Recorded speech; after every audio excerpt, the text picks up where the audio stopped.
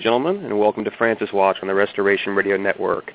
I'm your host, Justin Soder, and this evening, as usual, I have the privilege of sharing the company of His Excellency Bishop Donald Sanborn, Rector of Most Holy Trinity Seminary in Brooksville, Florida, as well as Father Anthony Cicada, Assistant Pastor of St. Gertrude the Great Catholic Church in Westchester, Ohio. Your Excellency and Father, thanks for being with us again. Hello. Thank you for having me. And also making a cameo appearance on tonight's show, my good colleague Stephen Heiner, who has pressed pause on his world travels to be with us. Stephen, thanks for being here. Always an honor to be here.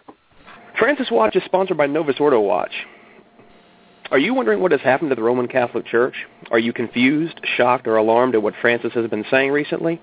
Then log on to novusordowatch.org for traditional Catholic news and information, with insightful commentary and razor-sharp analysis. Since 2002, Novus Ordo Watch has been exposing the Vatican II Church and its false popes by comparing and contrasting their new religion with the true religion, the modernist Novus Ordo teachings with the teachings of the Catholic Church. Go to novusordowatch.org. That's novusordowatch.org to see why Francis is not a true pope and how the modernist Vatican II sect differs from the Catholic Church. That's novusordowatch.org. Restoration Radio programs, including this one, are available on restorationradionetwork.com and are syndicated on iTunes and Stitcher. You can follow the work of True Restoration on various social media channels like Facebook and Twitter. You can find us by using the social buttons on truerestoration.org. On that site, you'll also find a link to Trad Circle, the social network founded in 2008 by Father Anthony Cicada and currently moderated by True Restoration staff. One of its original purposes was to enable young people who feel called to marriage to meet like-minded types. But it is also a great and safe place to make new friends and have discussions. People of all ages are welcome. Well, Your Excellency and Father and Stephen, we have a big show here this evening talking about the canonizations that happened last month on the 27th of April, and particularly our subject of interest tonight is John the 23rd, known as Angelo Roncalli. This is going to be a fascinating topic because we really don't, people tend to not understand much about John the 23rd because it's sort of shadowed by John Paul II. So we're going to devote quite a bit of time tonight to talking about this. So I'm going to let Stephen, who's our guest host, lead us off with the first question. Stephen? If you do have questions tonight, if you're calling, to please make sure that it's on topic. We know that people would always like to call in and ask His Excellency and Father for their opinion on different matters, but tonight we really want to stay on topic with John the 23rd and the canonization. So the telephone number, if you'd like to call in, is 949-272-9417. Again, that's 949-272-9417. You might have to hold for a while because we're not going to start taking calls for a while, but if you want to call in and get in the queue, you're welcome to do that. Your Excellency, when we look at John the 23rd, being born in 1881 and having his so-called reign far before Justin and I were born, we think about the fact that John Paul II is the claimant that dominated our lives. And John the 23rd wasn't around for very long, but he had a very significant aspect. His name is in John Paul's name. If we go back to his start, he was the fourth of 14 children born in Lombardy in 1881. If we fast forward through his childhood, we have to imagine he had a regular Catholic upbringing like all of these claimants have had. But when we get to his seminary life and his priesthood, that's, I think, where we see some challenges. And it probably starts with his mentors and what he's learning. Can you tell us a little bit about that? Yes, well, he, in the seminary, ended up as a roommate and walking companion with a certain Ernesto Buonaiuti. Apparently, what they used to do for a walking companion is that you picked a lottery and you would get anybody in the class, and then you would walk with that person in recreations. To me, it's a little odd, given Roncalli's background and his whole career, that he just happened to get friendly with someone who would end up an impenitent, excommunicated modernist, and who was reading all of the wrong stuff, and this is at the turn of the century, late 1890s, early 1900s, and connected to all of the wrong people, a thoroughgoing modernist, even as a seminarian. This person would end up as his assistant priest at either his ordination or his first Mass, I can't remember.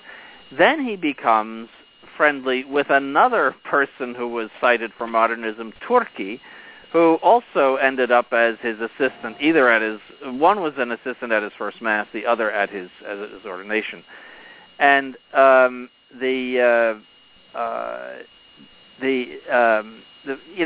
you can see right away that he was attracted to this current of modernism even before his ordination.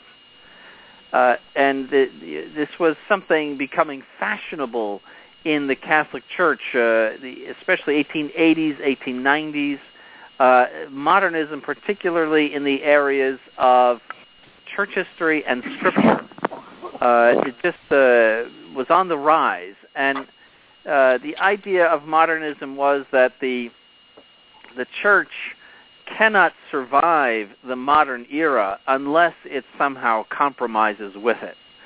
That with all of the research done by modern scholarship, the church has to come to terms with these things if it's going to hope to survive and not be extinguished. That was the mentality of the modernists.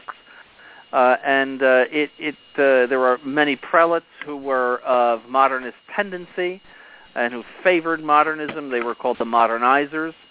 And this is what Pius X addressed in his pontificate, and in 1907 came down very, very hard on it. He said that his duty as pastor of the whole church required him to do this. And he set up an organization to repress modernism and modernists, pull them out of situations of influence, and to actually, in certain cases, excommunicate them. This was the atmosphere of the time. So you had a kind of liberal conservative thing, but in these seminaries and institutions, it was something that was growing and very present in the church and among intellectuals. And Roncalli was already a part of that, even as a seminarian. So he starts off very badly. How he became infected from what we must consider to be an ordinary pious Italian family, how he became infected with this, we don't know. But he did. So that's his beginnings are very, very bad. Well, you're saying that he wouldn't have been a good student at Most Holy Trinity Seminary, I guess. No. He's sneaking off to the library and reading all those books in the hell section, which I've seen back there. I think he would have liked the refectory, though. So. No, I recently tweeted that the biggest miracle of John the 23rd is that he ever got ordained in the first place. Yeah, that's right. That really, it's sad that such a person did get ordained, and that's a whole other perhaps show to do. Is how modernism got those roots in the latter part of the 19th century, and how it got so much momentum in the latter part of the 19th century, so that it was necessary for Pius X to come down upon it so hard, and how it infected even members of the higher clergy. That's a whole other show, but we won't do that tonight. And the whole career of John the 23rd and its how it started up is absolutely fascinating. Because, of course, those of us who lived through Vatican II and then through the awful effects of Vatican II, and then who ended up as traditional Catholics, naturally suspected that he was a modernist, he had modernist tendencies, that at some point he became involved in the movement, but it's a real eye-opener to realize that he wasn't a later convert. He was in, from the beginning with some very bad people. I don't know if His Excellency mentioned this specifically, but Buonaiuti, I believe, his walking companion, was excommunicated by name, wasn't he, by Pius X? Buonaiuti was the Vitandus. Vitandus, yeah. Excommunicated by Pius X. Vitandus is the worst form of excommunication. It means that everyone must avoid you, and that you are totally removed from the church, and that even if you should walk into a liturgical service, Mass, that they must stop the Mass until you leave. And it was very strict. And he died impenitent in 1943, this Buonaiuti. So he was a hardened modernist. The fact that Roncalli could be friends, there's an old saying, show me your friends and I'll tell you what you are. That he would find friendship in such a man, I think, is already very illustrative. There is a perception of John the 23rd as, good Pope John, and he wanted to maybe soften up things in the church and be a little bit more open, and a sort of change from the very aristocratic Pius XII and perhaps very strict Pius XII. That's the perception. But that he was basically a good bishop and somebody who meant well, certainly. But that's the perception. And then he wrote that Journal of a Soul, which contains some very edifying things in it. His spiritual life, his sort of diary of his own spiritual life. If you would read that, you would say, well, there's some edifying things in this. He doesn't come off as a modernist in that book. But so there's a perception of him that is something not as bad as what it really is. He also wore the tiara. He was quite observant of all of the rules of dress and what the liturgical things. I mean, he did everything right. He wasn't like a Bergoglio in that sense. He put on a good show as a false pope. But he more than even Ratzinger or anybody, he had a sense of history. He was a student of church history, so he knew a lot of things. So he has a perception among people that most do not appreciate. Now, I lived under him. I was 8 years old when he became false pope, and I remember the whole change starting, and already was disturbed by it at that time. Nothing like I am now, but I knew something was off at that time. So, but those who did not know him, where he's just simply somebody in the past, like Pius XI or something, the perception is different from the reality. Well, Your Excellency, I think you hit the nail on the head, because people my age and Stephen's age, I mean, he's definitely in the past, and he's intrinsically linked to this whole mess that we're in right now. So this show's going to be educational for me tonight, because like I led the show with, it seems like he sort of gets a free pass from a lot of those who would call themselves traditional. He meant well, he was a nice guy, and things just got out of control, and he never meant this to happen, and on and on. So I'm glad to hear this, that we can actually find out who this man was. So, all right, so tell us a little about this Bishop Radini Tedeschi, who was the Bishop of Bergamo, and he was sort of Roncalli's mentor. Tell us about him. Well, he was the classic modernizer. He was modernizer was a prelate, and there were quite a few big ones who thought that the modernists had something to say, and that they favored all of the new scholarship, what you'd call the new theology of the time, which was mostly biblical and historical scholarship. And he was just very typical of that time. You have Bonamelli, Della Chiesa, who was later Benedict XV, to a certain extent, Ferrari of Milan, who was very much a modernizer, Cardinal Mercier of Malines, the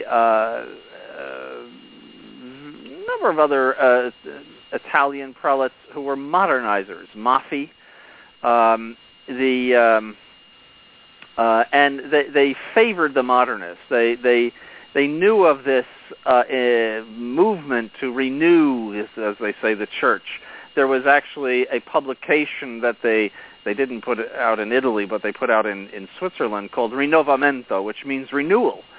And if you recall, that was you don't recall, you're too young, but when I was very young, I remember this was the catchword, renewal. Everything was renewal in Vatican II. It was a very early word. The two words that were spread around were renewal and aggiornamento, which means updating. Father Cicada is old enough to remember that.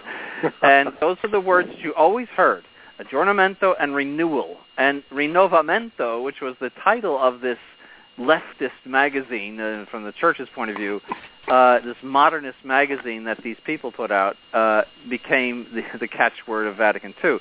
So Vatican II was the victory of all of these people who were calling for major changes in the Catholic Church and a conformity or conforming of the Catholic Church to modern ideas and modern principles. And Radini Tedeschi is just like the perfect specimen and perhaps the most radical of them. So he had that reputation in the Italian episcopate.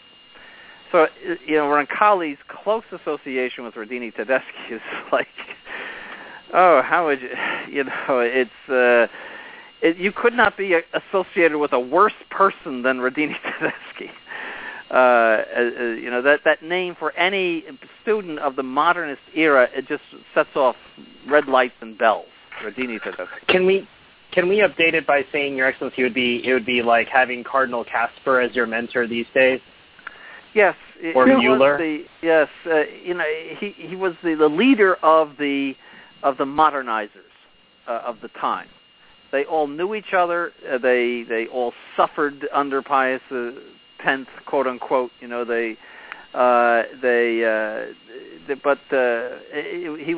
the leader of them, at least ideologically. He was the most bold among them too, Radini Tedeschi. You could do a whole show probably on Radini Tedeschi.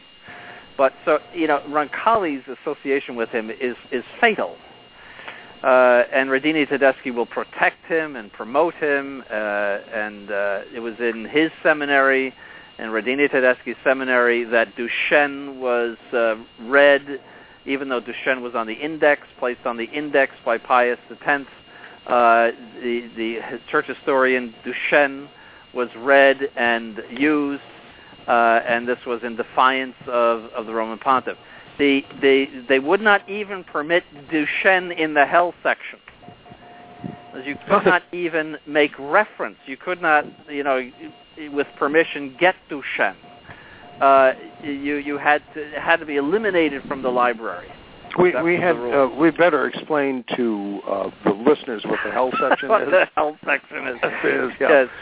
The hell section of any seminary library is a section that is under lock and key, which contains works of the enemies of the church of various types, whether Freemasons or modernist theologians or philosophers, anti-Catholic philosophers. Because on the one hand, you don't want to put something up whereby people might think this is an approved book to read. On the other hand, your seminarians have to learn the enemy. They have to know the enemy in order to respond to them. So there has to be a section which is known as hell, in which these works are kept. But they were actually banned even from reference in the library. The works of Duchenne. And so now John the 23rd said to Cardinal Delay under oath, I never even read Duchenne. That's what he said in 1914. Cardinal Delay. I do not know the man. Yeah. It's just so hard to believe because Duchenne was so spread about in that diocese that it just was impossible to believe. He was the professor of church history. And he said, I never even read him. It just, even Hebelwaith said it was groveling. and he's his most charitable, one of his most charitable biographers. He called it groveling. Now, that means, I take that to mean that, in fact, it was not true, but he had to excuse himself in front of the church authorities. Because if it were believable that it were not true, that in fact he never even touched Duchenne, I think Hebel would have said that. Sure. Well, Your Excellency, I'm just struggling to think of, what is metaphysically not in the hell section. The hell section's bad enough, but it's not even permitted in the hell section. You've got to be pretty bad. Well, I never read Duchenne either, so but he was a typical modernist historian, taking out of church history anything supernatural, and what they did to sacred scripture as well. That if it's any supernatural event, the weather was bad that day, like the way they described the opening of the Red Sea was, it was a swamp and the wind blew, and that made this path through the swamp. See, that's the opening of the Red Sea, which is just a lot of nonsense and garbage. Unbelievable. And, if you read the text in Genesis, it's just that we're supposed to believe that. Their explanation we're supposed to believe, we're not meant to believe what's said in Genesis. And so they have all of these crazy explanations of what happened in the Gospels and in the Old Testament. And it is based upon, ultimately, an atheism. Now, if God is God, he can do whatever he wants, and he can change nature as he pleases. Why is that a problem? Why is it difficult to accept that he parted the waters of the Red Sea? What's your problem with that? Your problem is that you don't believe in God. And so you are trying to transform Christianity into some sort of a cultural, humanistic way of transforming the world into a better place. And that's what the modernists had in mind. These people have no faith. They are devoid of faith, and the idea was, let's take the institution of the Catholic Church and change it into some sort of institution for the betterment of humanity. And that's exactly what they've done. John the 23rd was the triumph of the modernists, the modernizers, and modernism in the Catholic Church. He's pivotal. The thing that I found interesting when reading the whole history of the life of John the 23rd that Don Ricosa put together so many years ago, where he traced this, is that it's a type of apostolic succession or maybe apostatic in the sense of apostasy, apostatic succession, where he is the person, John the 23rd, who ends up in effect carrying the modernist succession down to the 1960s. Yes, and it's embodied in him, and the idea that there's talk about a hermeneutic of continuity. He went through all of these different eras, and then managed to, in the 60s, pull off, setting off exactly the type of revolution that the classic modernists of whom he knew wanted to set off. It's a fairly astounding thing. Yes. But it demonstrates, if anything, the need to be absolutely ruthless when it comes to the modernist heresy. Yes. Under Pius X, all of the modernists submerged. Either they had their heads chopped off, or they submerged. But with Benedict XV, that all changed. And that permitted John the 23rd and many like him to develop and to eventually accede to places of authority in the church. Well, Your Excellency, we talked a little bit pre-show about this concept of modernist versus modernizer, and I kind of want to talk a little bit about that real quick. This sort of ties into the subject we're talking about those who he kept company with, that is, John the 23rd. And I found a name that I can actually pronounce, Cardinal Ferrari. So yes. I wanted it's to. The same family, by the way. It's the same family as the automobile. Really? Yes. Interesting. Just as Cardinal Martini is the same family as the drink. Huh. Really? The now deceased Cardinal Martini, yes, who we suspected was the glory of the olive. Yeah. Now that I have to give that to Father Cicada, though. That's one of his jokes. I can't claim that one, but Martini was connected to that family. But anyway, go ahead. So let's talk a little about Cardinal Ferrari here, and you were saying that he was not your Roncalli spiritual director, but he consulted him on a lot of important decisions. So maybe you can talk to us about this concept of being a modernizer. Yes. A definition. It defies definition. It's an attitude. So a modernist has a definition that he's someone that believes that does not believe in Catholic dogma, but believes that God is in everybody, and that he expresses himself in various ways in various peoples, and that dogma is something that emerges in various religions as an expression of the religious experience. That is a textbook modernist, and then all of the rest flows from that principle. But a modernizer is somebody who professes the Catholic faith, acts like a Catholic, but who is interested in and a promoter of the modernists.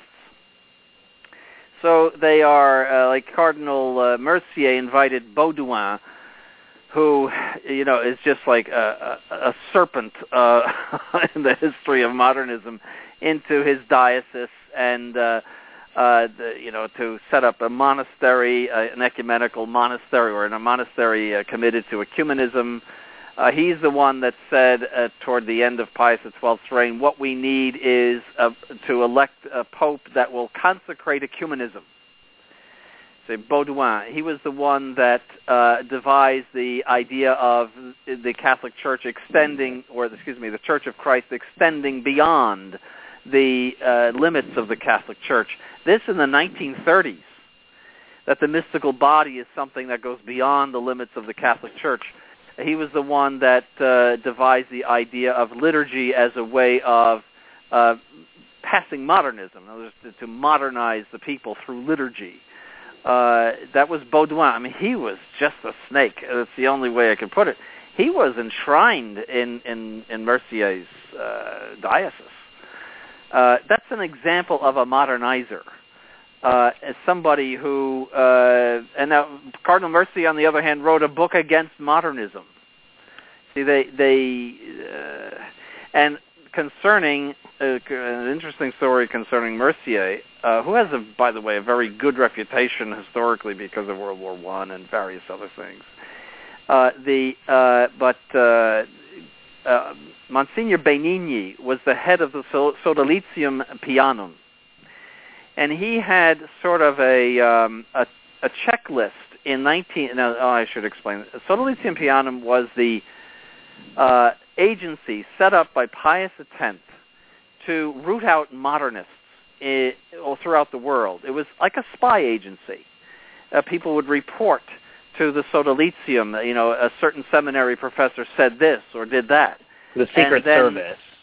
Yes, and then he would be in some way removed or changed around, or things would happen. And Benigni reported directly to Cardinal Delay, who was very powerful in the Pius X's Curia, and had very much the favor of Pius X. St. Pius X was very, very hard in the practical order upon the modernists, and was criticized for being so by Cardinal Mary Daval, of all people, who was no modernist, but he thought that St. Pius X was too hard. But St. Pius X insisted on the hard line. So this Monsignor Benigni, who is the head of the Sodalitium Pianum, has a list of the voting cardinals for the next conclave. He made it in 1913. On it is Cardinal Mercier. And his comment is, among the worst enemies of the Church. Which I thought because of what he tolerated, correct? Yes, not because there's no heresy. Not because of his teaching, but because of what he tolerated. Yes. And so you had a number of these people throughout Europe, particularly. You had them also in this country, like Bishop Ireland, who was very, very liberal. I'm surprised that he even survived the reign of Pius X. There was a system before the council where you practically never removed a bishop. You would pray for his death, or they had this idea that you don't remove a bishop. Pius X, it is said, was very close to removing Ferrari and Radini Tedeschi. That he just had it with them, but he never did. Gibbons was, in this country, not so much modernist, but Americanist, which is very close to modernism, tendency. Various others in this country, but especially Europe. Europe had a lot of modernizers, so that's the modernizers did more damage than the modernists. Modernists, they're known for their modernism. They turn into ecclesiastical trash very quickly. They're known as radicals, and the average Catholic is not going to pay attention to him. But the modernizers, that is, these people in positions of authority that are fanning the flames of modernism by either tolerance or outright promotion, without actually espousing themselves the heresy, are far more dangerous. And Radini Tedeschi and Ferrari were among them, and so also Mercier. There are others. Well, with that phrase, ecclesiastical trash, for those of you just joining us, you are listening to Francis Watch, Episode 5 on the Restoration Radio Network. I'm Stephen Heiner, co-hosting with the regular host, Justin Soder. That voice you just heard was His Excellency Bishop Donald Sanborn, Rector of Most Holy Trinity Seminary in Brooksville, Florida. We're joined by the comedic talents of Father Anthony Cicada, Associate Pastor of St. Gertrude, the Great Catholic Church in Westchester, Ohio. I just want to say something here. Father Cicada always gets the prize for the funny comments. I think there should be another prize for outrageous comments. and I think once in a while I would probably win that prize. I think so as well. Yes. You had the Cardinal Casper joke a couple episodes ago, Your Excellency, where you said it might have been ghost written, and there were a couple of us who laughed out loud when you said that. There were a couple of us got that. So it's not, your efforts are not unappreciated. Well, I would never compete with Father Cicada on the comedy scene. We want to remind you that Francis Watch and all the jokes contained herein are a production of the Restoration Radio Network. All rights are reserved, and any duplication without explicit written permission is forbidden. Permission can usually be very easily obtained by writing to mail@truerestoration.org. And if you do tell one of Father Cicada's jokes, make sure to attribute it properly. If you are listening to our show in iTunes or Stitcher, please make sure to leave us ratings and reviews. It helps those who are looking for truly Catholic programming to more easily find our work. Your Excellency, I want to circle back to something that you started the show with. You said, show me a man's friends, and I'll show you that person's character. Mm-hmm.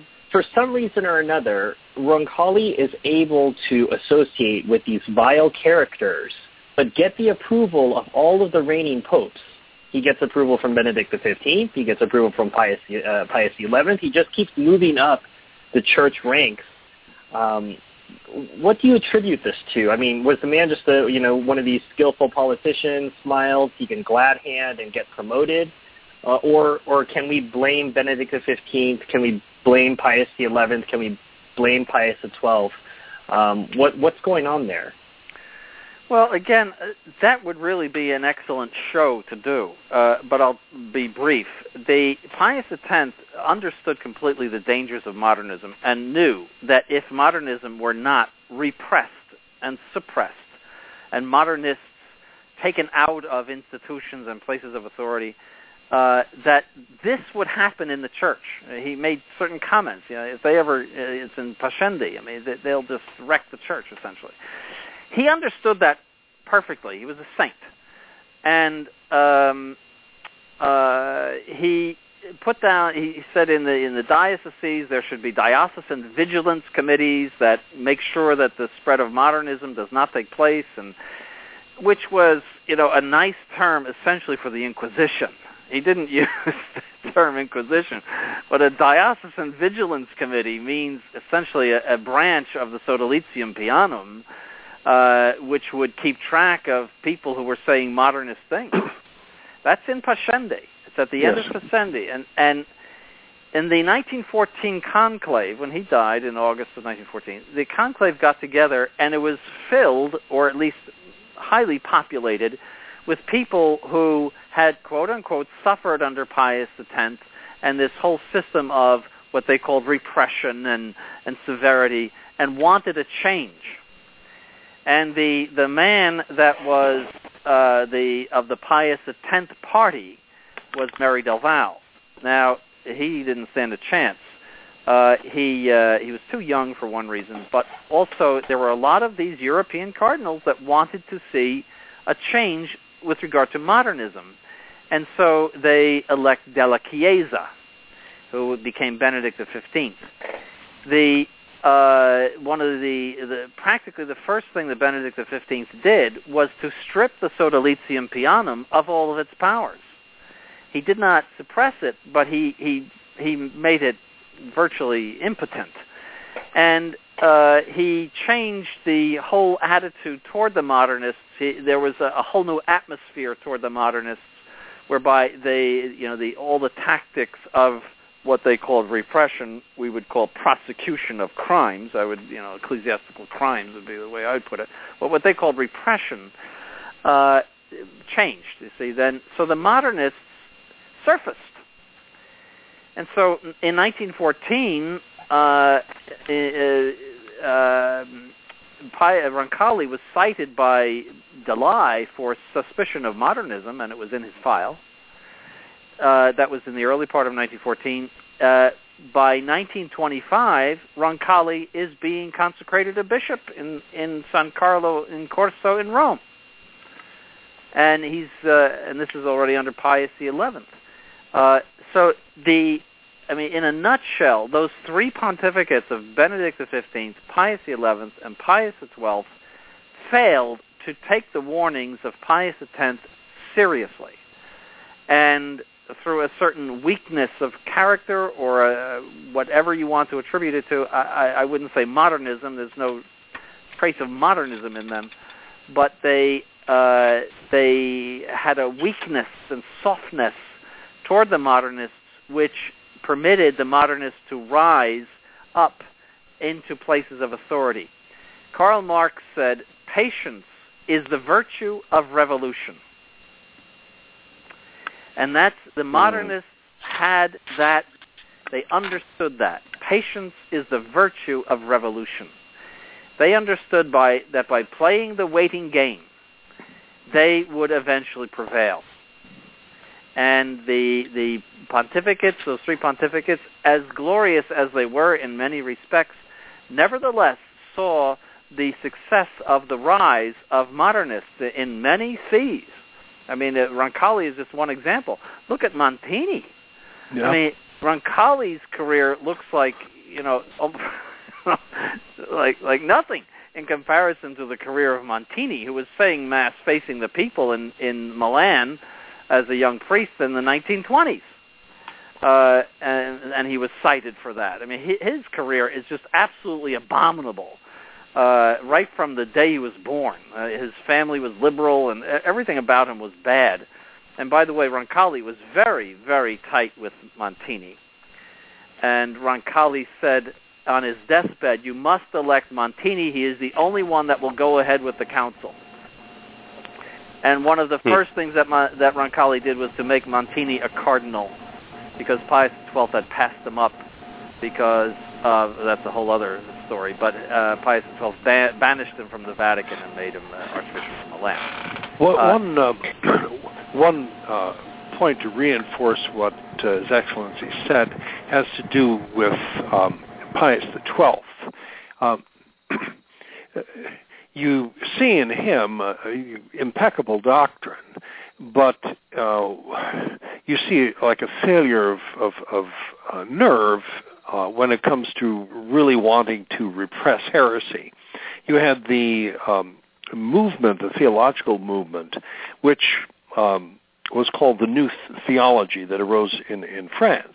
And in effect, it was the theologians who wanted to continue in theology the modernist program and to bring the modernist program forward. And now the historians of theology in the 20th century say very clearly that, in fact, they were the heirs of modernism.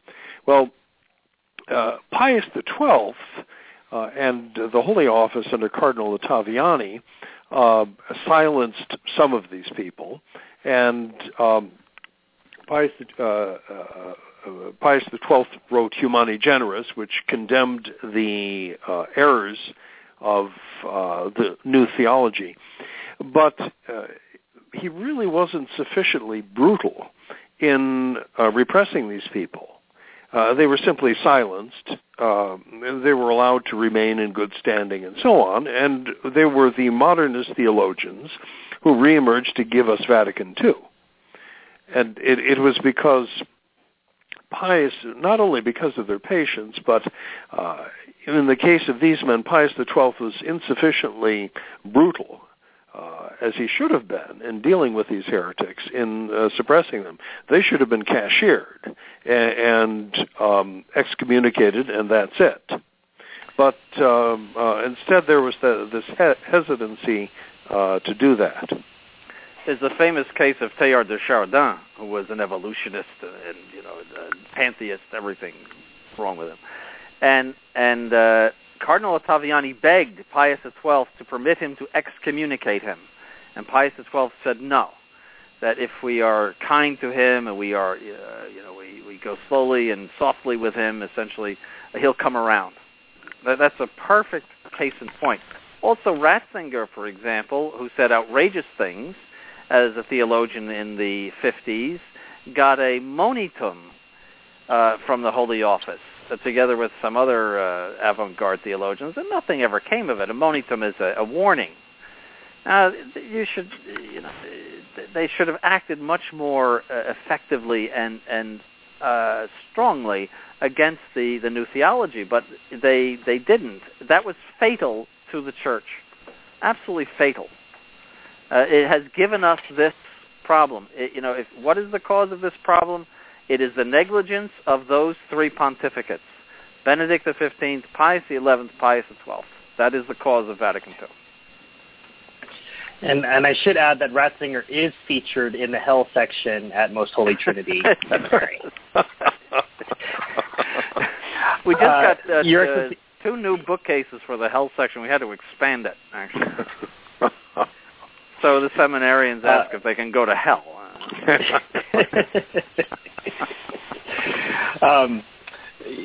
Your Excellency, you mentioned that Montini was among the 23 new cardinals named by Roncalli, which was one of the first acts of his non-pontificate.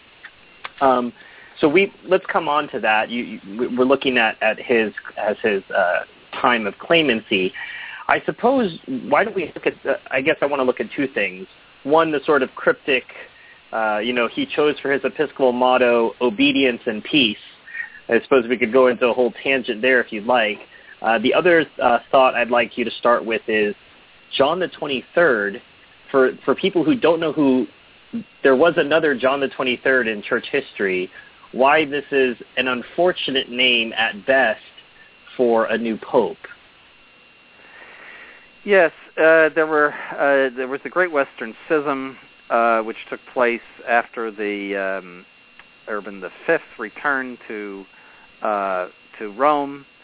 Excuse me, it wasn't Urban V. The Pope before him returned to Rome, and then there was the election of Urban V in Rome, and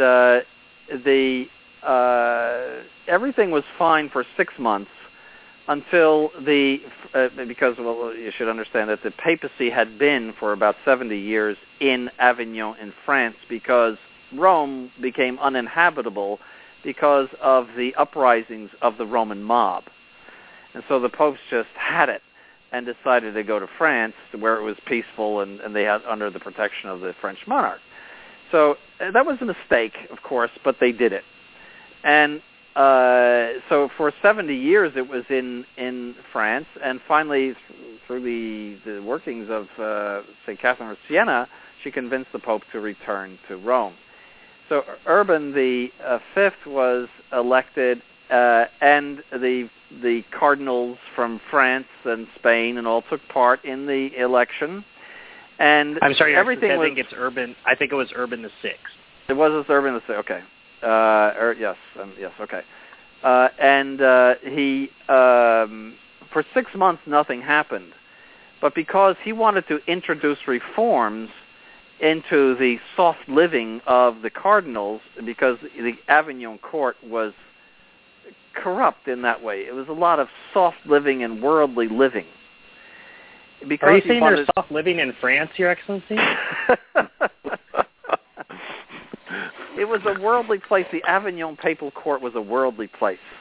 So he started to institute reforms. And well, the Avignon cardinals didn't care for that too much, the French cardinals and all. They were used to an easier life. And so they said, oh, we have a crisis of conscience. The Roman mob was so intent upon having a Roman elected as a pope that we were pressured into voting for this man. You know, he really is not the true Roman pontiff. That election was invalid. And the crisis of conscience, something like Henry VIII's crisis of conscience about Catherine of Aragon. Oh, she may not be my wife. Meanwhile, while he's courting the young Anne Boleyn. So they have this crisis of conscience, and so they go and elect a pope in Avignon in France. So there's two popes. And Christendom is split, Spain and France essentially, with the Avignon Pope, the rest of Europe with the other Pope. So life went on like this, and it was very confusing. So there was a third conclave called in Pisa, and this conclave, in an attempt to fix the situation by getting the other two to resign, proposed a John the 23rd. As the Pisa Pope, who would,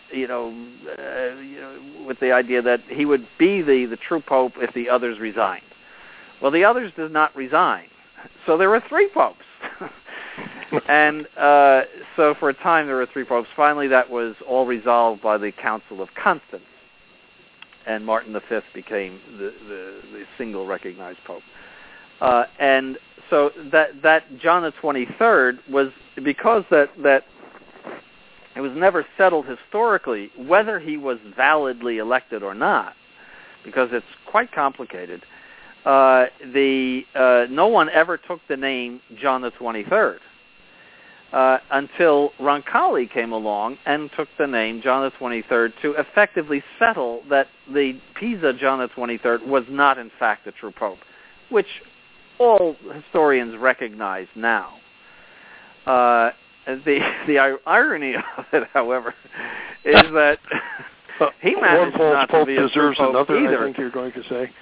For reasons that are far worse than a bad election, and that is for this intention to bring the church into conformity with the modern world. That's a far greater reason not to be a pope than an election problem. And so that's the. So I think what should happen when we finally get a true pope, that he should take the name of John the 23rd. That would say everything. That would finish it off. Yes. So that's the story of John the 23rd. But being a church historian, he purposely did that. That was contribution to churches. Well, and he went right into calling this council, and the idea of calling a council was not. So he put it out. You mentioned a story of a soul. Journal of a Soul. His Journal of a Soul, something like it was his. I haven't read it, but I've read parts. It was his work, and he mentioned, that the Holy Spirit inspired him, to call a council. But this wasn't the story, was it? The idea of a council had been talked about for some time before he became a claimant to the papacy. Yes, he's quoted as talking about the council in the mid-50s. And it was being discussed even in the 1940s that there should be a council to complete Vatican I, because Vatican I had to be interrupted very quickly because of the Franco-Prussian War. The French troops that were defending Rome from the horrid Garibaldi troops were pulled out very quickly, and Garibaldi came in on the 20th of September, 1870, and there was pillaging and raping and everything else, and the Pope had to he became a prisoner of the Vatican at that point, and so that is why the First Vatican Council of 1870 had to break up. And so there was always talk of, we have to complete that work. But Cardinal Ottaviani and other curial cardinals said to Pius XII, don't call a council because it's too dangerous. There is too much modernism out there, effectively. I don't know if they use that word, but that there's too many bad ideas floating around, and it could be a very, very dangerous thing. So Pius XII decided not to call the council. But it was a very much discussed point. And he's quoted as talking about a council. It's clear that he did speak about a council. For him to say that this came to him one day to have a council is frankly a lie. But it just gives this mystique to the council, as if this is the great work of the Holy Ghost that we have to change the church to fit the modern world. The same thing as canonizing John the 23rd and John Paul II. It is to say that all of this comes with the stamp of approval of the Holy Ghost. As the Catholic Church goes down the tubes every single day, it's all the work of the Holy Ghost. If you want to look up what His Excellency was talking about, there's an article in the 1989 Trenza Giorni by Stefano Pacci and Paolo Biondi. There's a quote from Cardinal Siri confirming what His Excellency just said, and the quote is, the idea came up at that time, but Pius XII never talked to me about it, that's the idea being a council, even though we were very close. I was told that he had said that at least 20 years would be needed to prepare a council. That's why I will not call it my bill. And he was right, because the council was convened by John the 23rd. The one who suggested it to him, or at least reminded him about it, Cardinal Ruffini, on December the 16th, 1958, 2 months after his election. The Pope was enthusiastic and agreed, but the idea of holding a council was already circulating. Pius XII had set up a small commission to study the proposal quietly. It was an idea that was maturing. What Cardinal Siri said was confirmed. Was confirmed as well from another source. Bishop Sanborn already mentioned this dumb Lambert Baudouin, who was a classic modernist who ended up being very influential in the change of the Catholic liturgy and in the liturgical movement and in ecumenism. And he was a friend of Roncalli, personal friend of Roncalli, and Roncalli supported him, and Roncalli met with him when Roncalli was the apostolic nuncio to France. So they were on very good terms. When Pius XII died, Baudouin is recorded to have said by his biographer that the cardinals don't know what to do. That is to say, whom to elect. If they elect Roncalli, he is capable of calling a council to consecrate ecumenism. Mm-hmm. Very significant, because it tells you that the bad guys had precisely this idea in mind of calling a council to overturn things. Yes. Yes. By the way, there's a little anecdote on Roncalli's coat of arms. He was from Venice, and Venice, as you perhaps know, has the lion as its insignia. Mm-hmm. And so they devised the coat of arms of Roncalli with the lion of Venice at the top. And Roncalli intervened and said, the lion looks too nasty. I would like you to make him look a little nicer. And so they put a little smile on the lion's face, and you can see that today. If you look at Roncalli's, if you look at the Venetian lion, he's plenty nasty. No. And the one that's on Pius X's coat of arms too, he's plenty nasty. But the one on John the 23rd has a little smile on his face like a pussycat. So that's just a little anecdote. But it shows his attitude is one of not defending the doctrine of faith and against the modern world, but one of cozying up to the modern world and changing the church to fit the modern world. It's very symbolic. Well, and he had to fit the prophecy of St. Malachi. He had to be pastor at Nauta. Otherwise, that wouldn't have worked. So you had to have the sailor portion for Venice. Sailing in from Venice, those, yeah. Right, for those who need the prophecies of St. Malachi.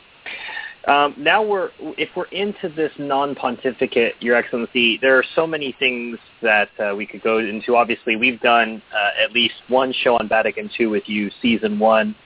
If people haven't heard that show, it's one of our most listened to episodes of all time. His Excellency was barraged for 3 hours straight by three of us on 6 different documents and held up very well. I want to talk about something we didn't talk about in that show, which is the encyclical Pacem in Terris. And I guess I want to frame this. I'll start with Father Cicada and then come on to you, Your Excellency. The idea of papal encyclicals no longer being reliable. This idea that, when an encyclical would come out, which I should add, encyclicals are for the real Catholic nerds. It isn't general reading, and people are like, oh, I can't wait for that new encyclical to come out. But back when they did come out and they were written by reliable popes, they were a joy to read. I think, Your Excellency, you said before, it's almost as if there's only one author, right? There's only one author writing all of these encyclicals, and you can feel it in your bones. This is Catholic teaching. Yeah. And this started to change. And I suppose I want your personal reflections, Father, and then Your Excellency, when these new encyclicals started to come out, did you feel infected? Did you sense what was wrong? And why was Pacem in Terris particularly dangerous? Well, since I just made my first communion and was in second grade, my Latin wasn't all that good. It's improved slightly, I think, recently. I'm old, but not that old.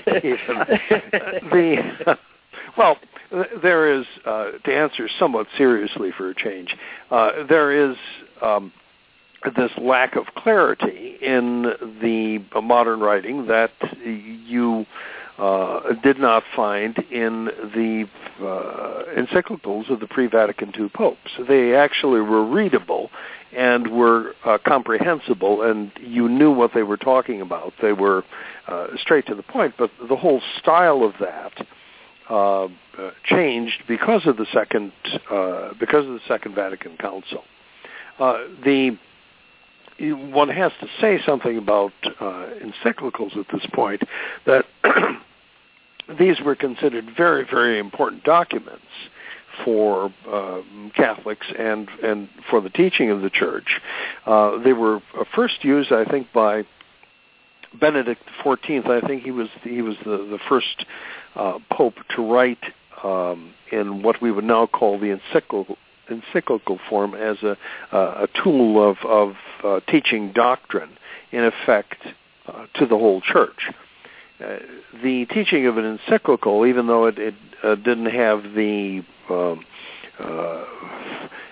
anathema sets at the end, condemning as heretics those who did not accept the teaching of this encyclical, nevertheless they were considered to be part of the universal ordinary magisterium of the Church. So it was a very serious document, and it was something that, as a Catholic, you were expected to take seriously and to adhere to its teaching. So those are the 2 points that I would make on that. That you have a lack of clarity in the post-Vatican II encyclicals, and that when an encyclical is written by a true pope, it's something that you have to take seriously, that you can't blow off and say that, as some traditionalists unfortunately tend to do, to say, oh, well, that's only an encyclical. So one has to get both those categories, or both those understandings straight, I think. Your Excellency? Yes, I think it was 1961, that encyclical. And my Latin was kind of rusty at the time, too. But, no, we were too young, really, to understand the impact of it. But it was a pivotal document from many points of view. First of all, it opened up the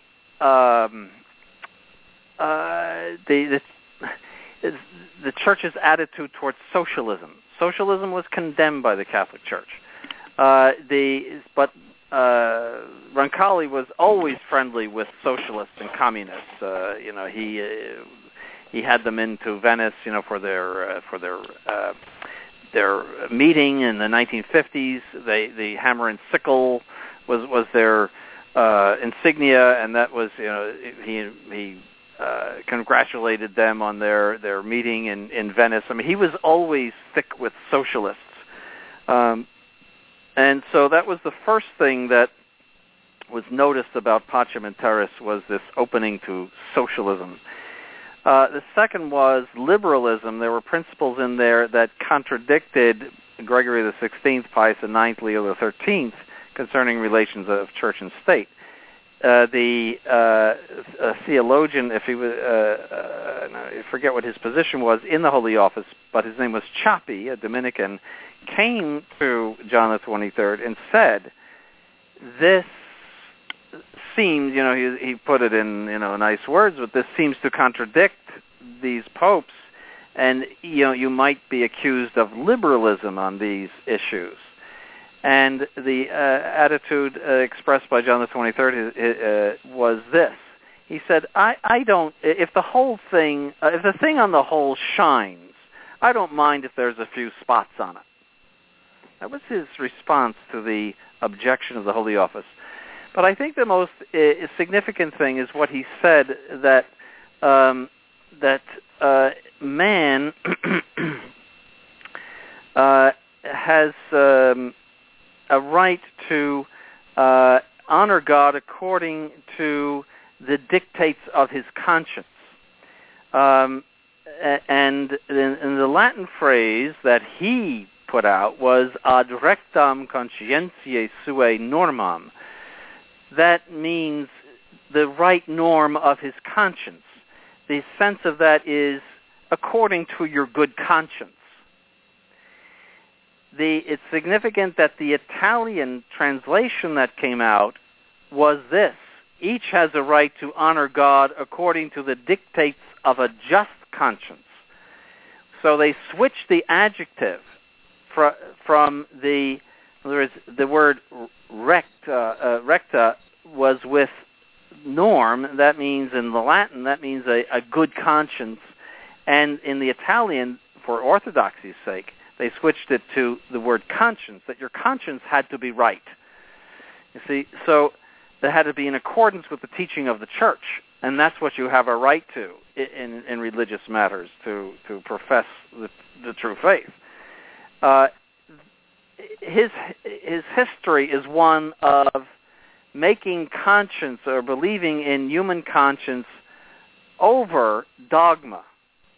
That people, which is typically modernist, that good conscience justifies what you do, that it gives you a right to what you do. That is very, very serious, because it destroys the very nature of the Catholic Church. And the fact that appeared in that document, that is that's Vatican II. The central error of Vatican II is that the dictates of human conscience are superior to the teaching of the Catholic Church. We see that in ecumenism, which is the soul of Vatican II, that all religions have a certain value and their means of salvation. We see that in religious liberty, that no one should stop you, that you have the right to do whatever your conscience dictates, and that no one can stop you from that. That you should not be impeded from doing what your conscience dictates, and which that cannot be found in the history of the Church, in any of the Church's moral theology. That you should not be impeded from doing what your conscience dictates. I always use the example of the 9/11 terrorists. According to that, we should have said, well, that was their religious conscience. They were following Allah. We can't do anything about that. I mean, that is such a destructive principle, because Catholicism is based on the fact that there is divine revelation, and the Catholic Church is empowered by God, by the Spirit of God, to teach it infallibly. So the Catholic doctrine is the supreme norm of belief, to which your conscience must conform. But if you dethrone that, if you strip that away from the Church and say, well, conscience is the supreme norm, you have Vatican II. Look at Bergoglio. Atheists, if they use their conscience, if they're acting in accordance with their conscience, they can go to heaven.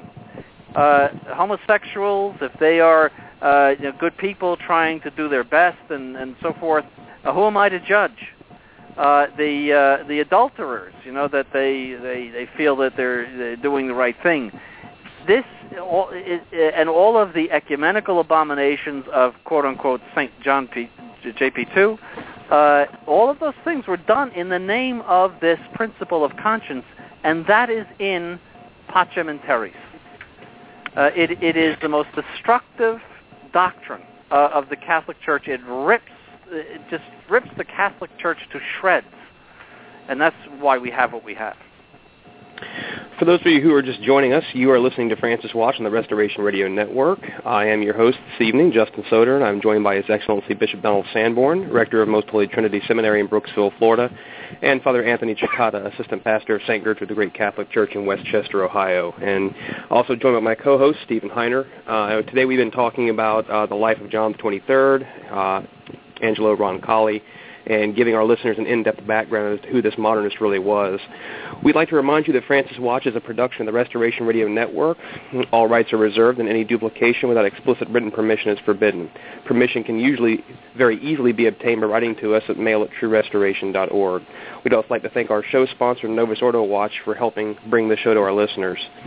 Well, Your Excellency, talking more about this document, Pacem in Terris, I mean, there's so many angles we could go at here with this. And the one I want to go at now is this hat tip and wink towards the United Nations. We see in paragraph 145 where he says, "It is therefore our earnest wish that the United Nations organization may be able progressively to adapt its structure and methods of operation to the magnitude and nobility of its tasks.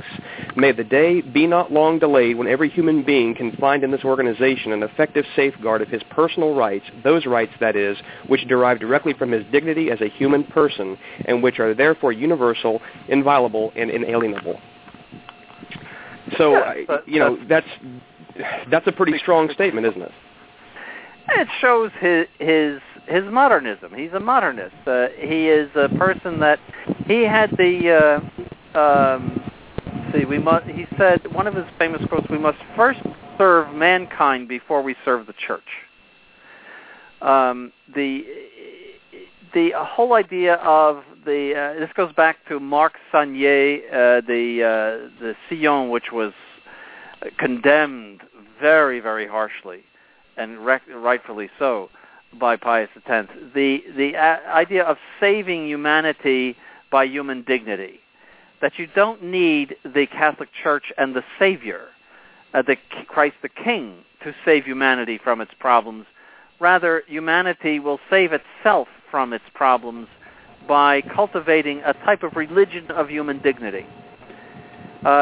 Woodrow Wilson said it in Paris in 1919. Because Christianity has failed to provide peace for the world, now we must, seek other means of establishing peace. And of course, he was very successful at establishing peace in 1919. We all know that was a wonderful success. 50 million people being killed in World War II as a result of that wonderful peace conference. But that was the idea that we have to have a different formula for bettering the world, and the Catholic Church has to come into this as a player and contribute to it, and the United Nations really becomes the main event of humanity. That's the whole spirit of Gaudium et Spes. Gaudium et Spes. That's it. Is that the Catholic Church is enlisted in this new humanism, and the only contribution that the Catholic Church wants to make is that it have a spiritual dimension. That's very clear in the writings of Paul VI.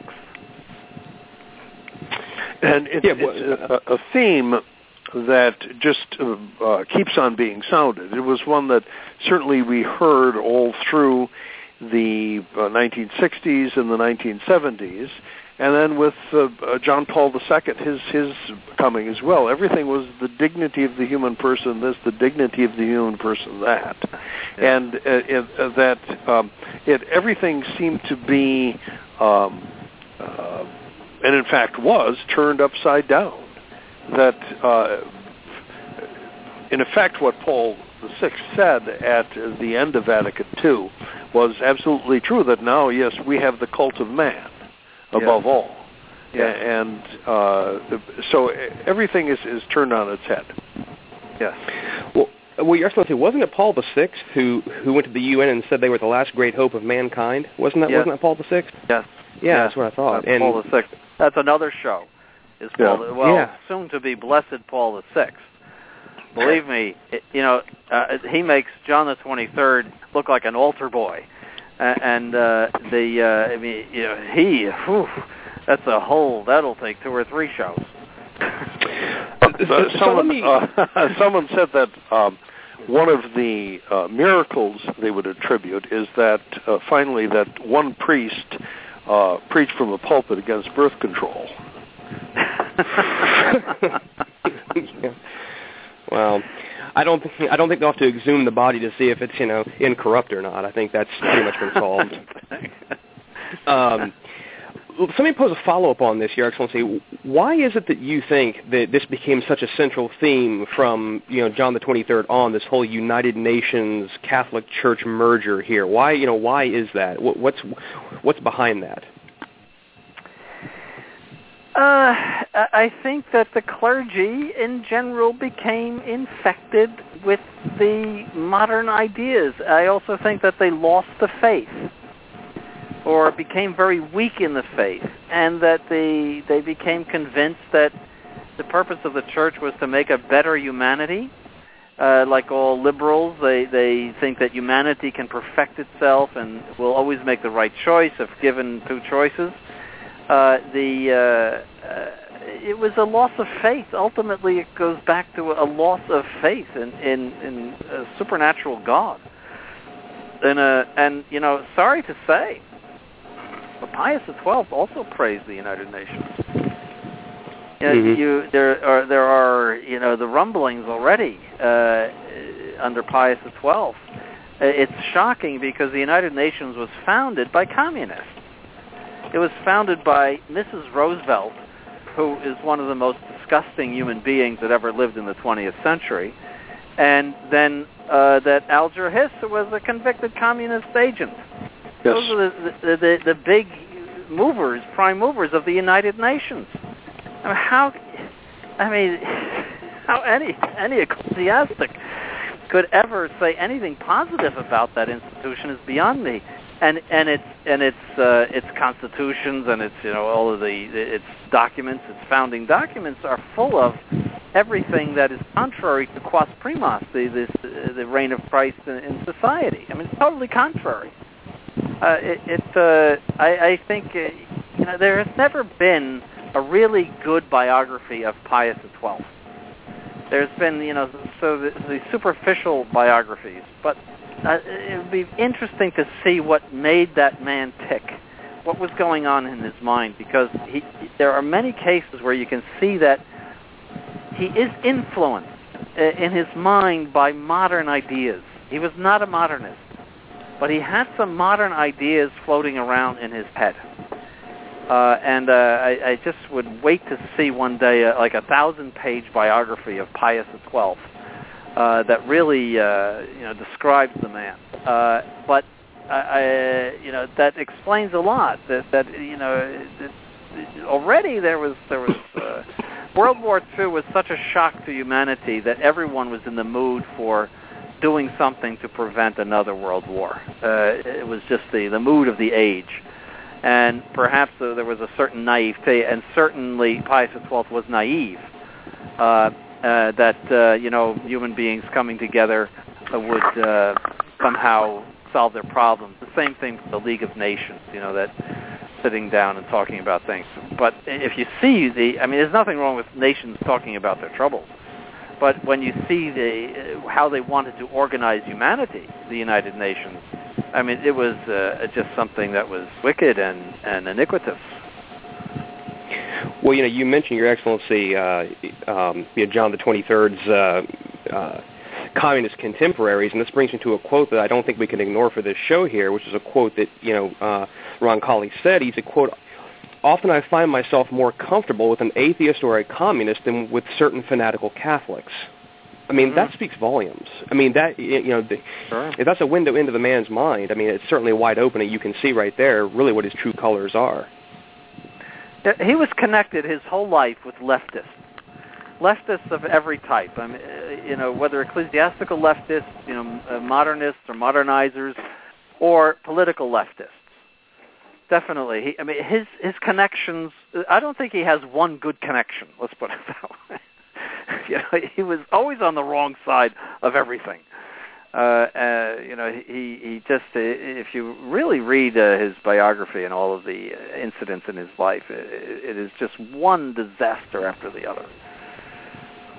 He was, and this openness to communism was very much a part of his non-pontificate, the meeting with Khrushchev and the Ostpolitik of the Vatican. That all started under him. And socialism, which is actually even worse in a sense, because hooking up the Catholic Church with the socialist movements of Europe is actually more destructive than your relationship with Soviet Russia. The socialism is something that was condemned by Leo XIII and remains condemned and must be avoided. But yet, the world has gone socialist. Since World War I, the world has become a socialist place. But that was the first time that you had an actual opening to it. Pius XII, if you remember, excommunicated members of the Communist Party. And you could have nothing to do with communists under Pius XII.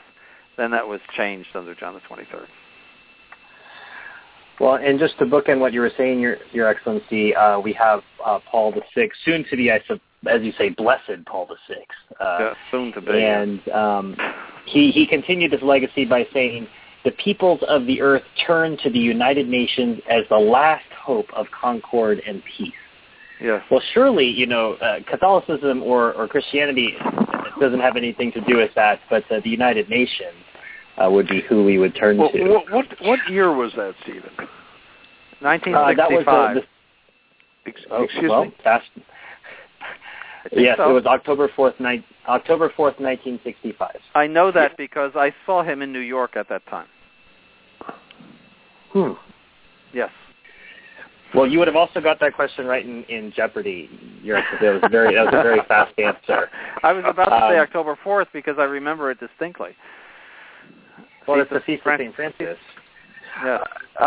So if you'd like to call in and ask other trivia questions of His Excellency or ask questions of Father Cicada, you can call in 949-272-9417. Again, that's 949-272-9417. We're well into the second half of our show, so if you'd like to ask, you probably want to call in the next 15 or 20 minutes to do so.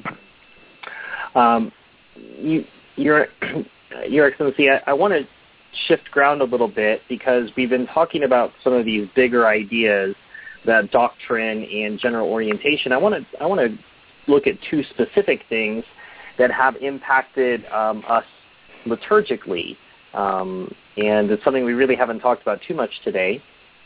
But that is adding St. Joseph to the canon and the removal of the word perfidious from the Good Friday liturgy. And the retort I always get when we bring up the St. Joseph is, well, you don't want St. Joseph to pray for you? And of course, this is the worst comeback of all time. But Father, it's a liturgical question, so I'm going to lead with the professor of liturgy at the seminary.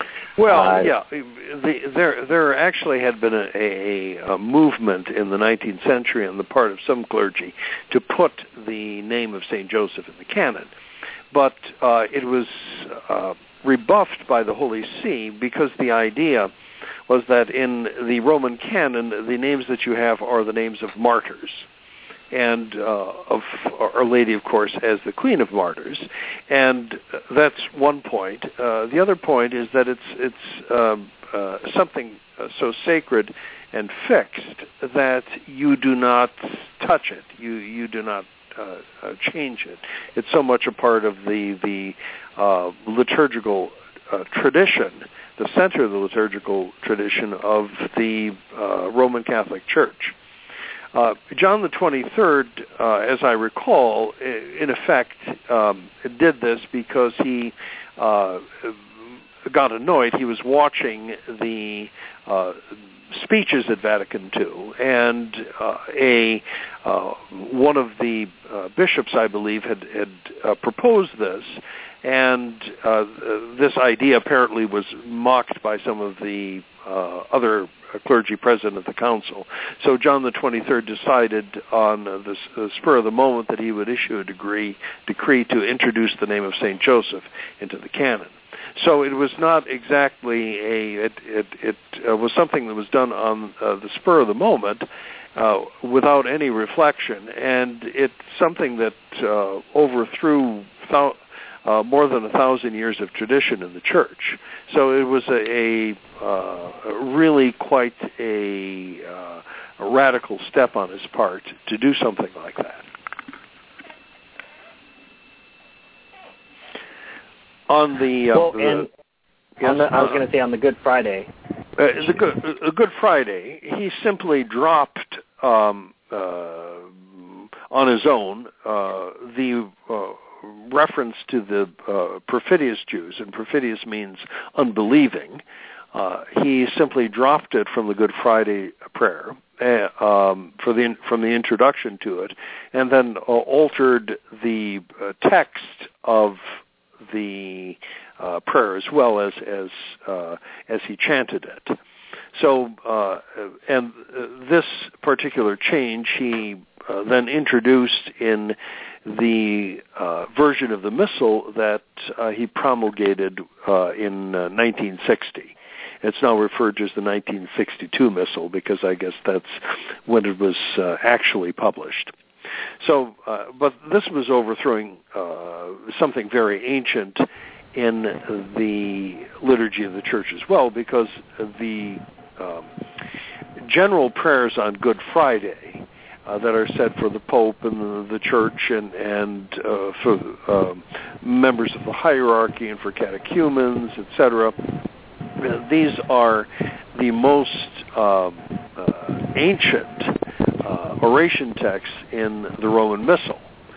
They go back to the time, I guess we would say, when the Church crawled out of the catacombs. They're that old. So to introduce a change in the wording of such a phrase was really a radical move, and it showed a contempt really for the liturgical tradition of the Church on one hand, and on the other it showed his ecumenism, because he didn't want, as it were, to give offense. Was the truth. Yes, also there had been an attempt in the 1920s to do that very thing, and it was it was refused. Cardinal Mary Del Valle actually was influential in that, but and Pius XII also made explicit that the word perfidus in Latin does not mean perfidious in modern languages, but refers to unfaithful Jews, that is, Jews that have not accepted the gospel.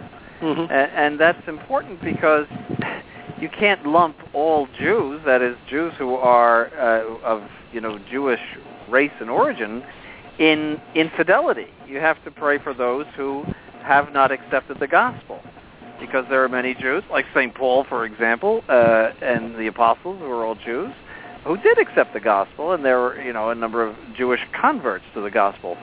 So you always have to make that distinction, and that's why that word is there. That the Jews who have not accepted the gospel, that's why it's there. So it doesn't make any sense to make this theological in the context of that, where you're praying for people who who have not embraced the gospel. It doesn't make any sense to pray for Jews. It'd be like saying, let's pray for the Hungarians, or let's pray for the Japanese. It makes no sense to merely talk about a people or a race without referring to their theological aspect. See, so that's why eventually it got changed into what it is now. They're faithful to their Testament, and some sort of vague thing about eventually at the end of the world doing something. I don't know. But it had to be changed because it made no sense. Well, Your Excellency and Father, we have a caller here who wants to ask you both the question, and it relates to the goal of modernism itself. So, Hank, you're on the air right now with His Excellency Bishop Sanborn and Father Cicada. Thank you. Hello. Hello. Yes, Your Excellency and Father, either one of you can answer it, but the modernists, the people, they weren't stupid people. Could not they see the statistics? The Catholic Church, this is just in America, was thriving. Between 1940 and 1960, for example, there were 20 million people added. There was over 40 million Catholics. The priests, the nuns, every statistic was just burgeoning. I don't know what the numbers were worldwide, but in America, the church I think it was the best time ever. So what is their goal? Do they expect 20 more people, 20 million more Catholics to come in by what they're doing? I don't understand. What do they expect the church to be after they gain control of it? And whatever it was, obviously it's not working. The modernist is a heretic. Right? That's the first thing to understand about the modernists. And heretics are full of pride. That's why they're heretics. And they detest the old church. They detest the historical Catholic Church. They think they are effectively Protestants. They are liberals. And instead of having the decency to just leave the church and found your own religion, as the Dollingerites did after Vatican I, they were liberals who were disgusted with Vatican I. They decided that wouldn't it be wonderful to change the church into a modernist institution, and we would do such a service to humanity. Don't forget that these people have no faith, no real religion. It's all just humanity and humanism, and any kind of religion that they profess is just a coating on this real religion underneath, which is one of humanism. And so they have this idea of enlisting all the power and glory of the church in this modernist campaign. And this can be seen in their intentions from the early 19th century to get a pope after their own ideas. And so that what they would feel is a horror is to continue the success of the Catholic Church that it enjoyed under Pius XII. And under the previous popes. That would be a horror to them, because that means that Catholics would be like medieval monsters. See, they want modernists. However, they are realizing that their modernist program is a big flop. Europe is a complete wasteland of Catholics. I mean, there's just nobody left in those churches except a few old people. It's just a wasteland of any religion at all. And North America is following suit very quickly. All of their numbers are down. Bergoglio did not make any effect in Latin America. That was a recent poll that the numbers are way down, almost 1% per year since 1995 of people who call themselves Catholic in Latin America, which was, they look to Latin America as their big stronghold now. The northern parts are already gone. So we'll look at Latin America. Well, that's starting to go very quickly.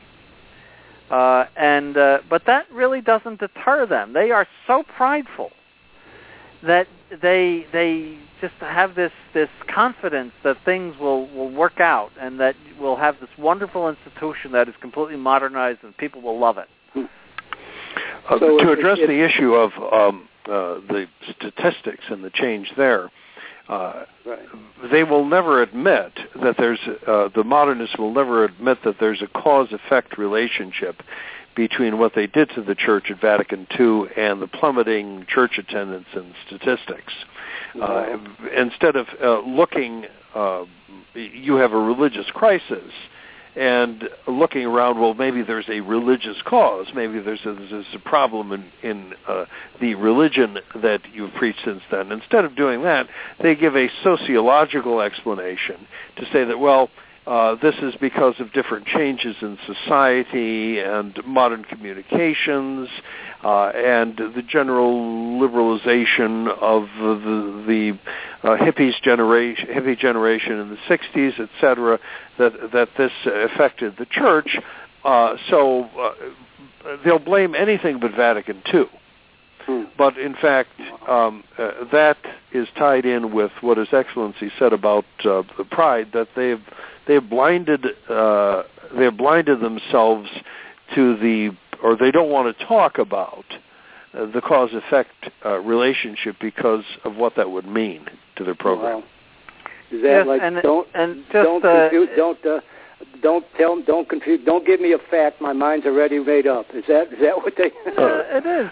Yeah, that's right. It's like their baby. This is the baby that they have been carrying for centuries, essentially.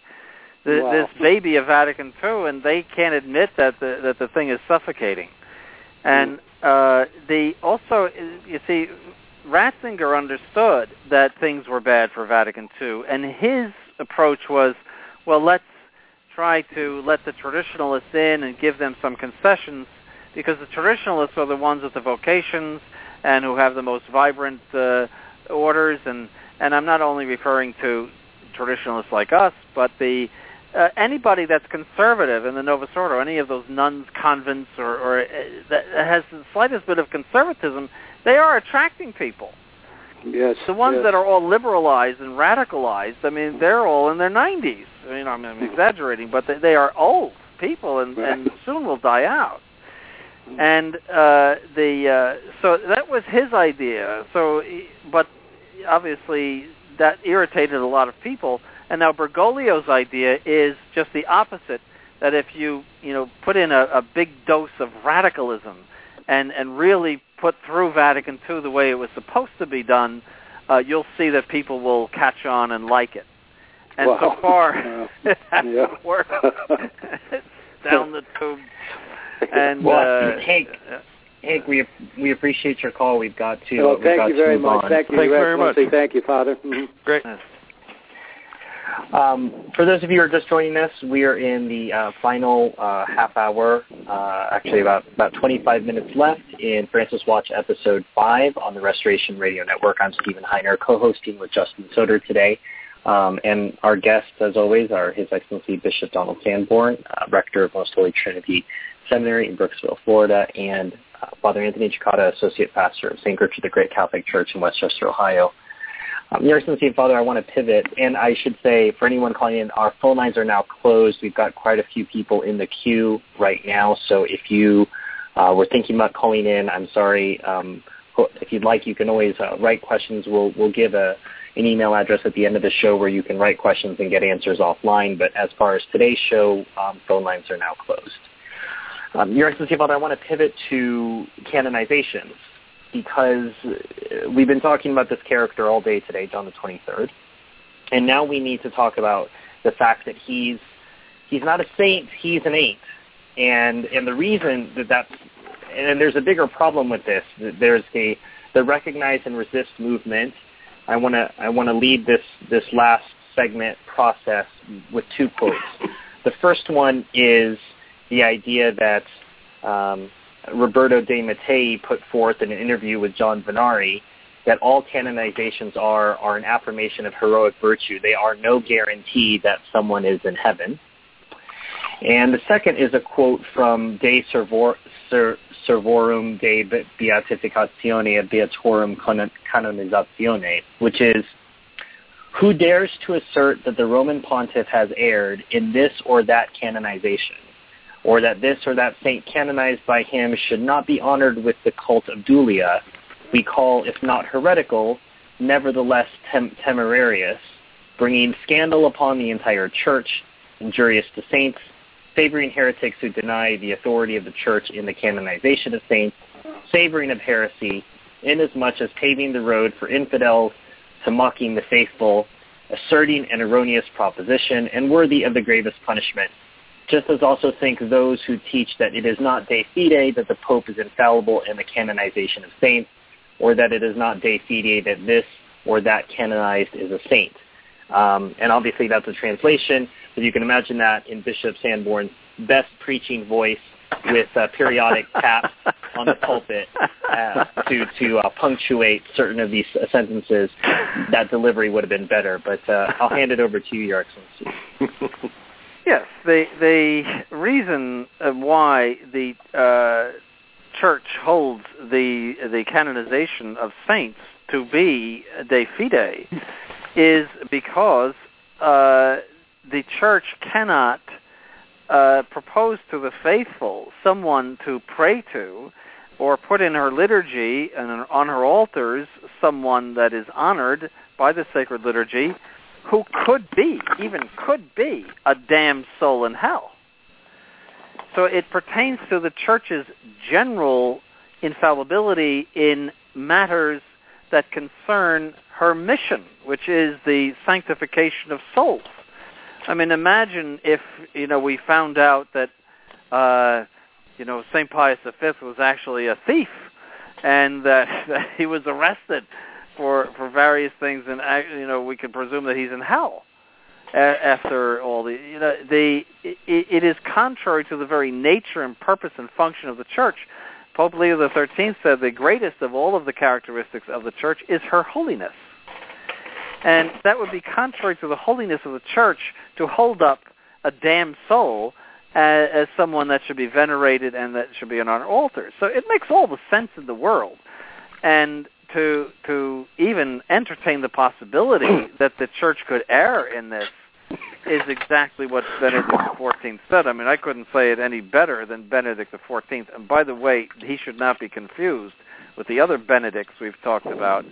Benedict XIV was a pope in the 1750s, and he was the one that devised the system of canonizing saints that has been used since that time. He's an expert on it.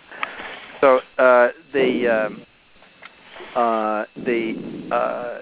that's the reason for it. So it touches on the very nature of the Church itself to deny infallibility. Also, it should be pointed out that Mr.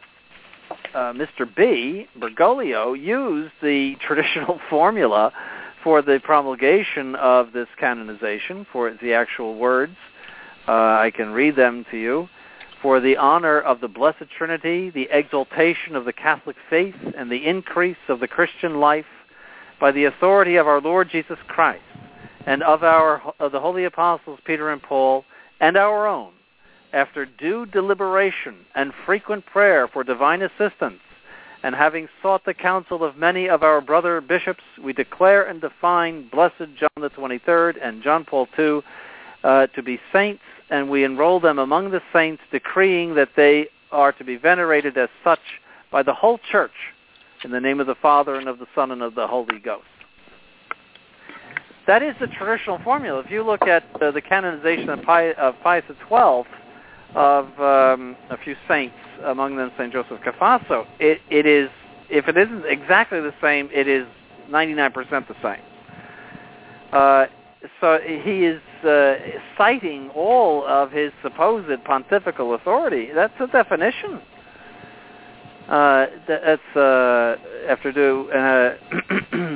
We declare and define. You can't get more explicit words from the Roman Pontiff for a definition.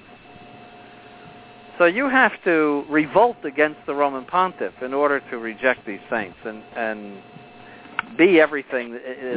Benedict XIV said, if it isn't heresy, it's all of these other things. Well, Father, if I can jump in here and ask a question for you.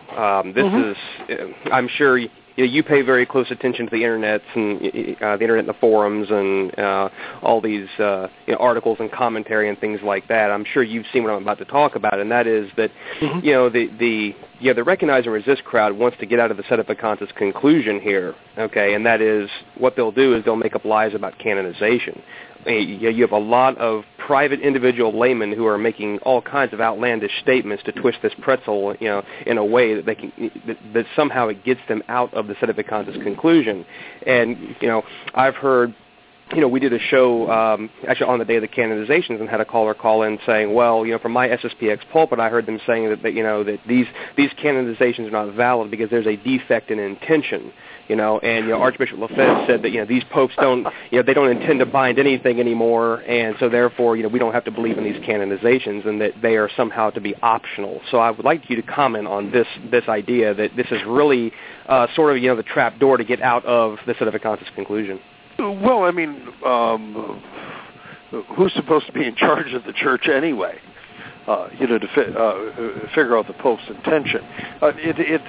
Something like that contradicts all of the principles that have been enunciated in Catholic theology about the canonization of saints. No theologian would defend that position. It's against explicitly what you heard, the passage from Benedict the 14th. And it reflects this desperation, but it also reflects the larger problem, which we've been pointing out for years. The question is, the argument is in essence, where is the church? And how do we explain this contradiction between what we see in front of our eyes in the deeds of the post-conciliar church and those who supposedly have authority, and what we know as Catholics. So it's what's driving it from the point of view of the recognize and resist crowd is they don't want to acknowledge the logical conclusion. They know that John Paul II was a modernist, and they know that he was a terrible person, that he did not have any, certainly did not have a life of sanctity. And those who have studied the question certainly know that the same is true with John the 23rd. So to get out of it, they have to find a way to elide a principle in Catholic theology that is very clear, to say that, well, in effect, the Pope could make an error. But there's absolutely no support for that, and in fact, the very idea is condemned.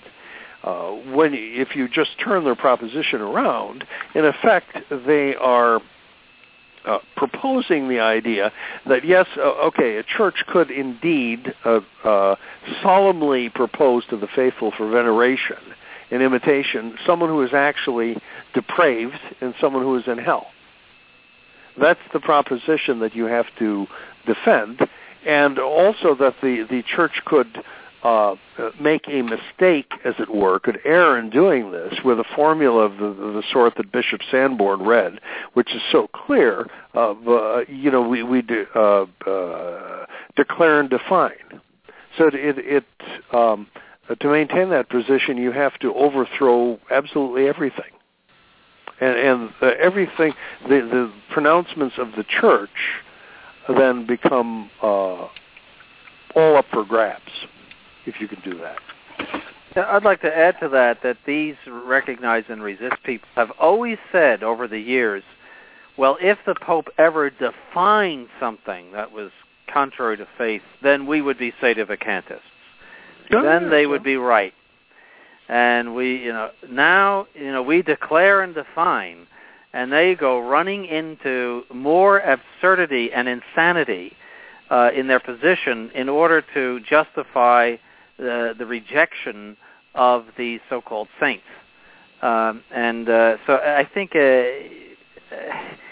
I think they're falling apart in their. It is so contrary to reason to recognize, or rather to call into doubt, and so contrary to all the principles of sacred theology, and contrary to this clear definition on the part of Bergoglio, that will not last. I think that you'll see splits among them where some of them say saint and others do not. I mean, it's sort of going to classify you among them whether you put the word saint in front of JP2 or not. A theological classification.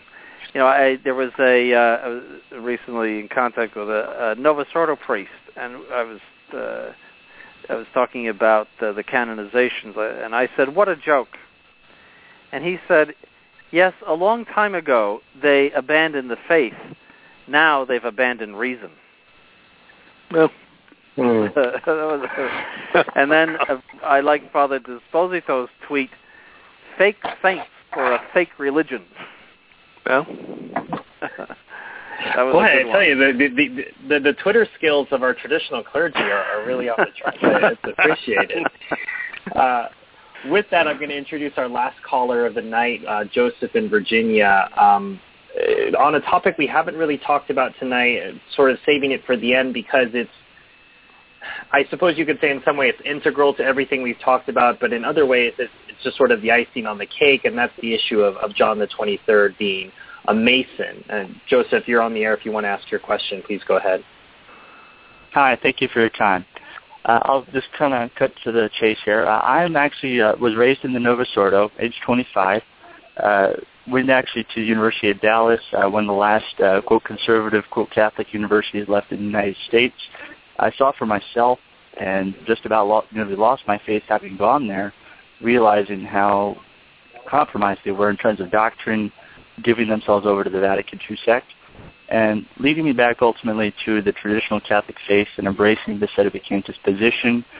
Much of my own research in the time since I graduated there has revolved around three primary sources. One would be the Ultima Vendita Masonic blueprint for the subversion of the Catholic Church, combined with an English translation of Nikita Roncalli, Counter Life of a Pope. Third, and more recently, I've come across this latest edition of The Devil's Final Battle, Our Lady's Victory edition by, quote, Father Paul Kramer. And I guess my question for you, for the both of you, is in terms of reaching out to the Novus Ordo crowd, many of whom have already turned their backs on me for having dared to raise even the slightest hint of being a sedevacantist, if you will, but more importantly, a traditional Roman Catholic, which is what I insist on. In terms of evangelizing and reaching out to those souls who are truly lost, as I once was, how would you recommend, as far as getting the point across to them that if this is indeed the great apostasy foretold in the Third Secret of Fatima by Our Lady of Fatima, what would you say is the key to unlocking minds and hearts in this whole, if this is indeed the last spiritual battle of our time? Well, the first thing is that they have to have the Catholic faith. They have to believe the Catholic faith, and that is not true of most of the people in the Novus Ordo. That's first of all. Only 4% of the Novus Ordo find Bergoglio unacceptable. They make objection in a recent poll. 4%. Okay, so you're dealing with 4% of the people that are in those churches or associated with those churches. The second thing is they have to realize that there is something wrong. You have to be able to point out to them that continuity with the past is necessary. A lot of them don't even understand that. And then you have to show that there is not continuity in doctrine, discipline, and essential disciplines, Right. worship and disciplines. That's the task. I mean, that's the apologetical task of converting someone. But you will find that most of those people don't even have the faith, and most of those people love and enjoy what's going on. They think it's really great. So you're really limited. Most people have apostatized already. I would say that I would make essentially the same point as His Excellency did, that first you have to get people to the point where they realize that there is in fact a real crisis here that's going on, and to get them then to look for the causes. But there are fewer and fewer people who I think actually realize that in the modern church. They might see the numbers go down, but in terms of actually assigning causes to it, they're unwilling to do that. There's a block because many of them do in fact like they think that many of the aspects of the changes, if not nearly all, are just great. So it's quite a task. I mean, you have to realize we're getting pretty hardcore. We're getting approval effectively in the pastoral order of same-sex relations, and we're getting approval of adultery. Outrageous things are going on. If you don't have a reaction to that as a Roman Catholic, as someone with the Catholic faith, you're hopeless. You've already lost the faith. The faith would just revolt against such things and find them absolutely unacceptable and disgusting. And if that is not present in a person, you could talk until you're blue in the face. You're not going to convince them. They like the new religion. Well, Joseph, thank you for your phone call. We have to we have to go and close it out here, and you have our concluding thoughts. So, Your Excellency and Father, I just want to kind of put a period here at the end of this sentence on the recognized and resist position. And we get a lot of emails from people who are deeply troubled by the canonization, and I think many people are starting to read and think and whatnot. So let me put it to you this way. If you could have 5 minutes alone with somebody who is grappling with this and is having a very difficult time trying to sort things out, what is it you would say to them? And Your Excellency, I'll start with you.